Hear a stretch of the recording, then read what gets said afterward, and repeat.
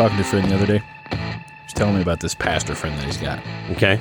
This pastor lives his life with what I would describe as excruciating faith. Wow. So the story that I was told is they were getting ready to head over a mountain pass. He lives in Oregon. Okay.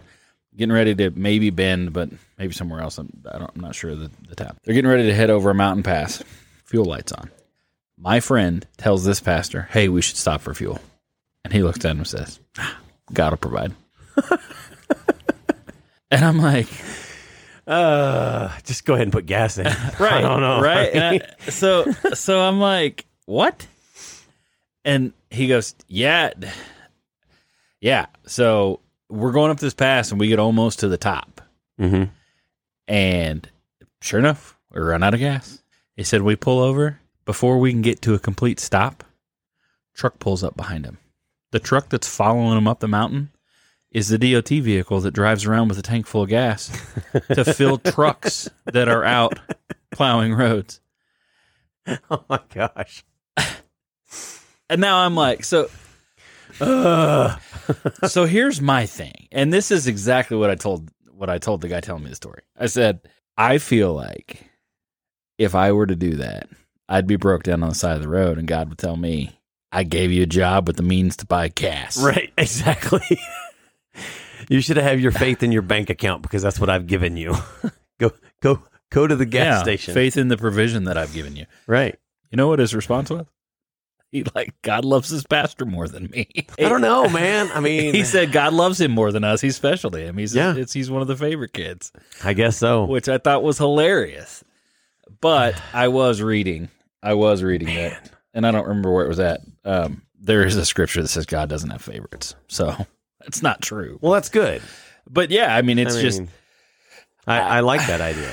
And that's the thing is that it spurred this conversation because I feel like I have the gift of faith that I can just trust, right? But I can't just trust in that situation. I have a hard time. I'm just going to put gas in because that's what a sane person does. They have gas in the gas tank or in the bank account. They just boop, boop. Right. And I've heard of stories. I know Kenneth Copeland used to talk about when they first moved wherever in Texas that they were moving to. They were just broke. He was a pastor starting out and didn't have any money. And he and the wife and maybe I think they had 3 kids. They had 1 or 2 with them at the time. But they started praying in tongues. And he said every time they'd stop praying in tongues, the car would die. Because of that. I think I've heard that story. I was like, man. It's a long time to pray in tongues. No joke.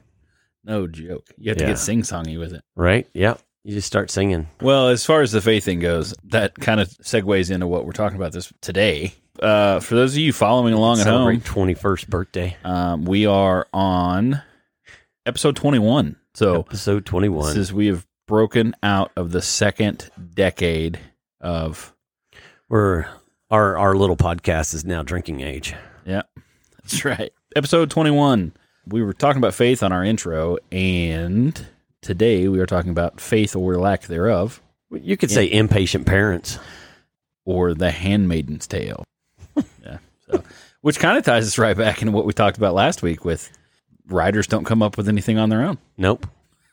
We just stole it. We're not going to pay props to it either. Right. So we are starting in Genesis 12 today. We're going to talk about Abram, Sarai, and Hagar. And then eventually that's going to lead us into Isaac and Ishmael. And for continuity purposes, what we're going to do is we're going to reference Abram and Sarai by calling them their God-given names, which God gives them later. But we're going to go ahead and just call them Abraham and Sarah because it's going to be easier for us to say. Make it easier. Yep. So we start out, Genesis 11 introduces us to Abraham and Sarah. We find out that they are related later. They are actually half brother and sister, which is fairly common at the time. They get married. Sarah is barren, and in Genesis 12, we find out that Sarah is very, very, very, very, very beautiful. Right. So, and they are aging at this point. Yeah. In chapter 12. Yeah, chapter 12, they're 75 and 65. Abraham is 75. Sarah is 65. Yeah. So they're up there in years. This is still early in the Old Testament, so they're living a long time. We're not living to Methuselah age, but we're still living hundreds of years. Hundreds. But it's made pretty clear that by 100, you're past childbearing stage. Well, at least she's only 65. Right. So at this point we were mid-30s when Isaac was born. Okay. So at 35, they consider you geriatric, and they don't use the term geriatric anymore. Our friends all did. Well, what's weird is my dad and my mom had me. My dad was 36 when I was born. So, I mean, and that was, 48 years ago. Yeah. So there's more complications. I mean, we had Oz at 27. Yeah. But Aria, we were at the borderline of that, 34-ish. Right. So there were some things they were worried about with Isaac. We were a couple years older, and they were like, "Yep, nope, we're gonna take some more precautions with you guys, do some stuff earlier." Probably comes to all the poisons that are in our food these days. Well, that coffee. Yes, coffee's killing us, right? So I hope not. Yeah, we're just exposed to a lot more stuff in general. So there's that. But the big thing with that is, so while the birthing age, like 40s, is a late term in your, I would say, career as a mother or as a pregnant woman. Right. I would probably 80, 85 or so is probably the same kind of deal there. So roughly, and we live on average to be about 100 now. You could say that 100 is a pretty big age. I'd like to get to 100. We don't see. I don't know that I want to. Actually, you know what? Just he can come back now. Right now. I'm good. A joke. I wake up with inflammation and soreness now in mid 30s, and I'm like, do I want 60 more years of adding to this? Anyway, we consider 100 a ripe old age now. So basically double that then, right? So if 40 is the end of childbearing years nowadays, then your life expectancy doubled, then 80 is probably the end of your childbearing years there. Right. 200 is probably the old age. So are you trying to get to, she's 65 when she's at childbearing years, she's going to go to 130? I like it. Mm-mm. No? Not necessarily. I'm just saying. But I think they did, which kind of... It probably did. Proves your math. Well, I'm not saying... What I'm saying is that for us nowadays, 40 is the end of the years that you would really consider having children. And so if you only live to 100, then back then, if you're living to 200, then you would double that. Okay. So I got you. That's where I'm going. Gotcha. Okay, I follow you. So 80 would be the year that they'd be like, yeah, we could still get pregnant, but it'd be tough. Anything beyond that, I feel like they'd have an issue. But I don't know. Maybe not. Anyway, so Genesis 12, Abraham's promised a son at 75. And so I think that as we try to relate this back to today, the whole synopsis of this episode, we're going to hit some points. And this is the first one. God has a promise for everyone. Right. For Abraham, God had a promise. And when you really start digging into it, there's a lot more promises. So I think after this, we're actually going to run into the 8 promises that God gave Abraham. Sounds good. But for our purposes today, we're going to look at the promise that was given to Abraham and Sarah collectively, even though I don't think Sarah's told at this point. I don't think, and here's the reason why I didn't think that it did, because if he would have told Sarah, then when Sarah comes up with the idea to have him sleep with Hagar, right, then it would be Sarah in disobedience. Right. Yeah. Yeah, definitely. Yeah. So, yeah, because God promised Abraham a son. Right. All right. So in Genesis 12, we see this list of promises that God gives Abraham. We're just going to dive into the promise that relates to Sarah and Abraham, which at this point isn't given to Sarah. So Abraham's promise to have a son, be the father of many nations, and he will have descendants that are basically innumerable. Exactly. Many stars. Right. Look into the stars, the dust look into on the sky, and see, and that's what your lineage is going to be. So God gives that to Abraham at that time. Yeah. So Abraham's 75, his wife's 65. They know that Sarah's barren. Right. So this is one of those things that, okay, well, through God, all things are possible. So we're going to believe it. Either way, God has a promise that it's not always going to make sense to us. So regardless of what his promise is to you, it may not always seem like it's doable. And I'm sure when Abraham decided to share this promise that God was going to make him a nation of many men, right? And he tells his wife, who's 65, that, we're going to have a kid. Right. She probably wanted to slap him. Okay. You realize I'm barren. Right.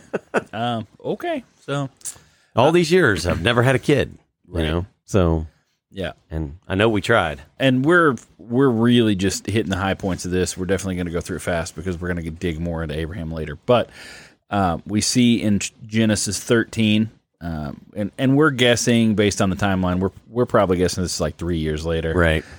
God comes back in, and he reminds Abraham, "Hey, I'm going to bless you. I'm going to make you the father of nations. Yeah. You're going to have a lineage that goes on, and you're going to have more descendants than you can count." He comes in because we're doubting. Right. So I gave you a promise. You doubting me. So I'm going to show back up and tell you again. I'm going to reaffirm that I have a promise for you. And so when you're given a promise from God, it may not be tomorrow that it happens. Mm-hmm. It may be 10 years down the road. We don't know what God's will is, what God's plan is. We just have to follow through with what we can do. Yep. And take a step at a time. What's going to happen eventually, most of the time, is we're going to start doubting that. And we're going to start trying to find a way to make it happen because that's what the human spirit wants to do. We want to try to, I would say in my life, I want to try to force things to happen when, rather than in his time. Right. And so in this point, he's probably starting to question, okay, well, how is this going to work? Because I've been given this promise and I still haven't seen any fruit come of it. Yep. And so God comes down and says, okay, well, I'm going to remind you, this is what's going to happen.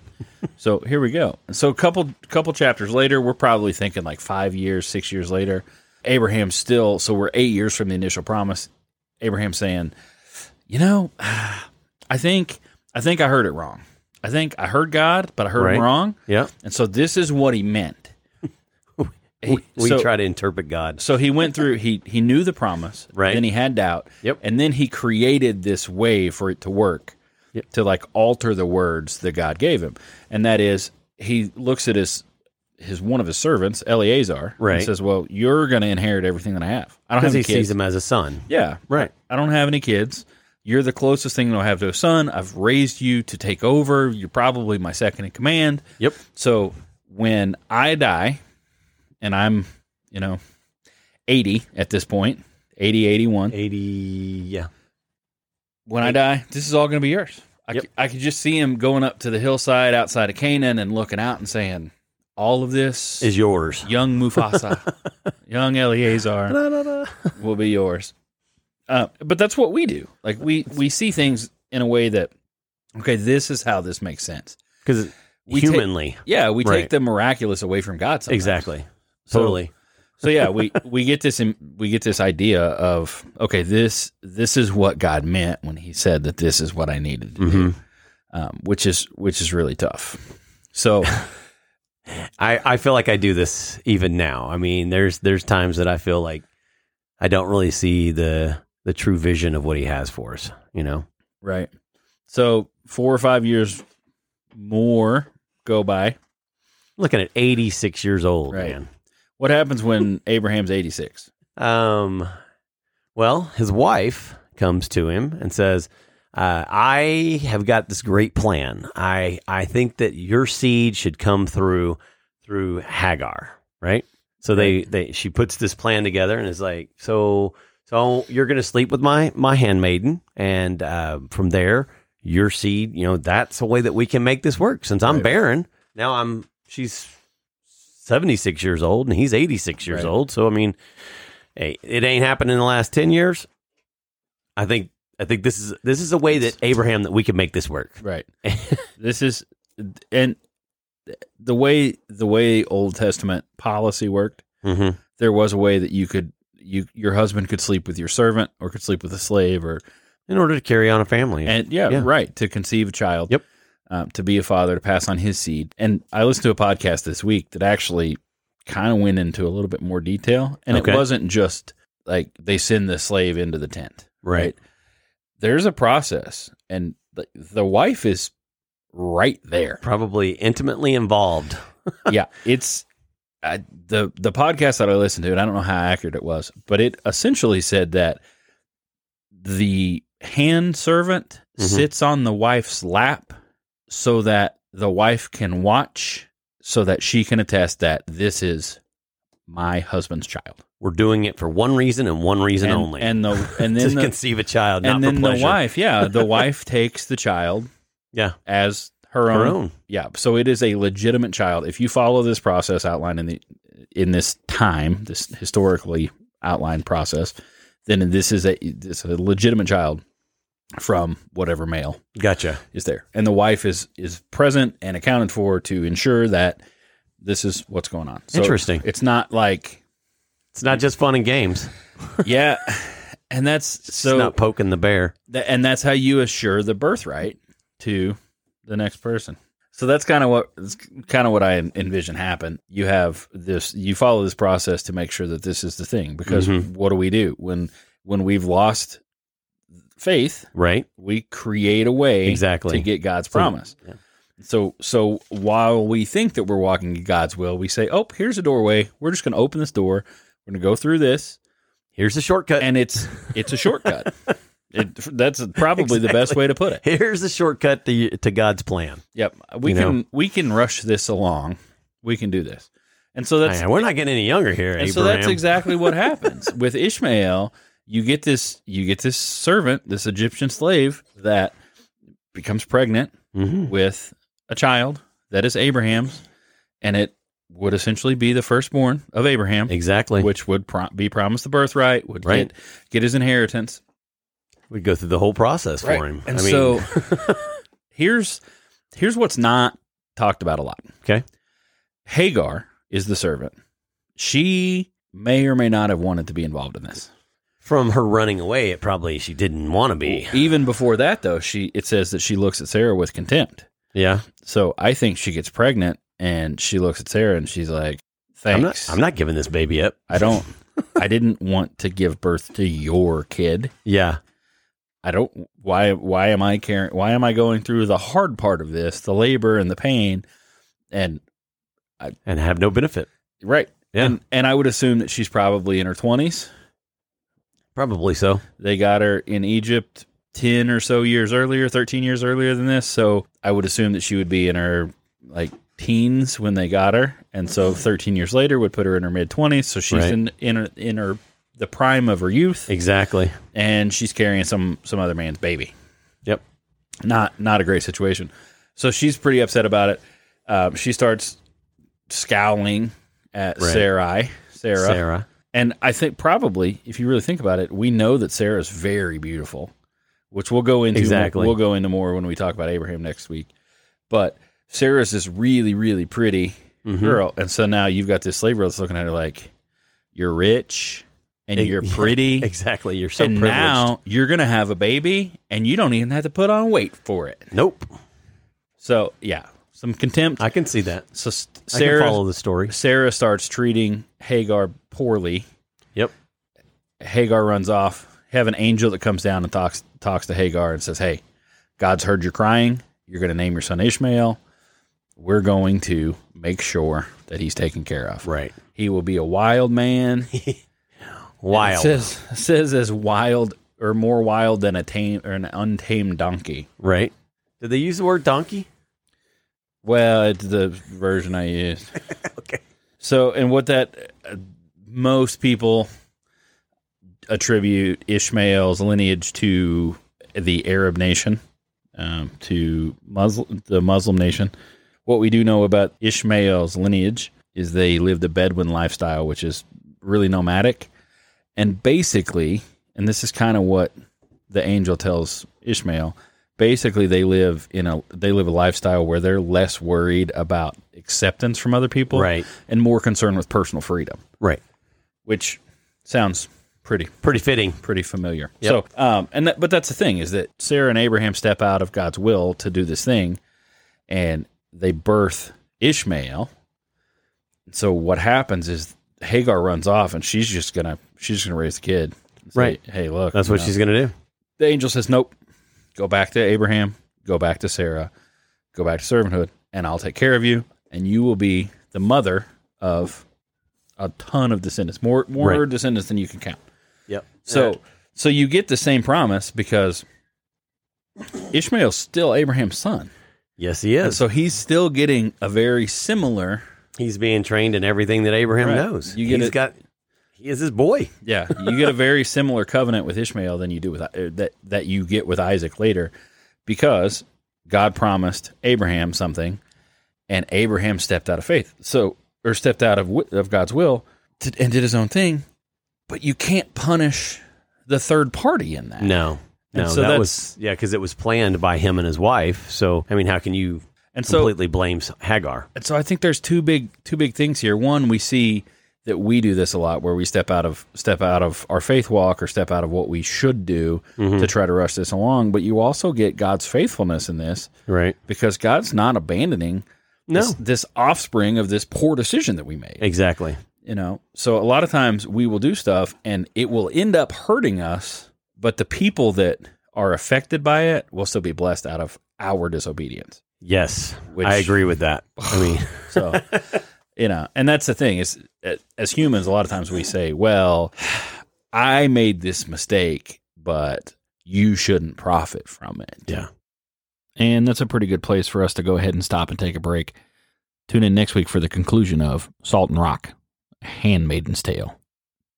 No, I'm just kidding. We're not going to call it that. Thanks for joining us today on Salt and Rock. If you liked what you heard, feel free to reach out to us at saltplusrock@gmail.com. That's all letters, SALTPLUSROCK@gmail.com. If you'd like to become a contributor to Salt Plus Rock, you can find us on buymeacoffee.com/saltplusrock. Once again, all letters, SALTPLUSROCK, where you can give a contribution as small as $5. Hey, every little bit helps.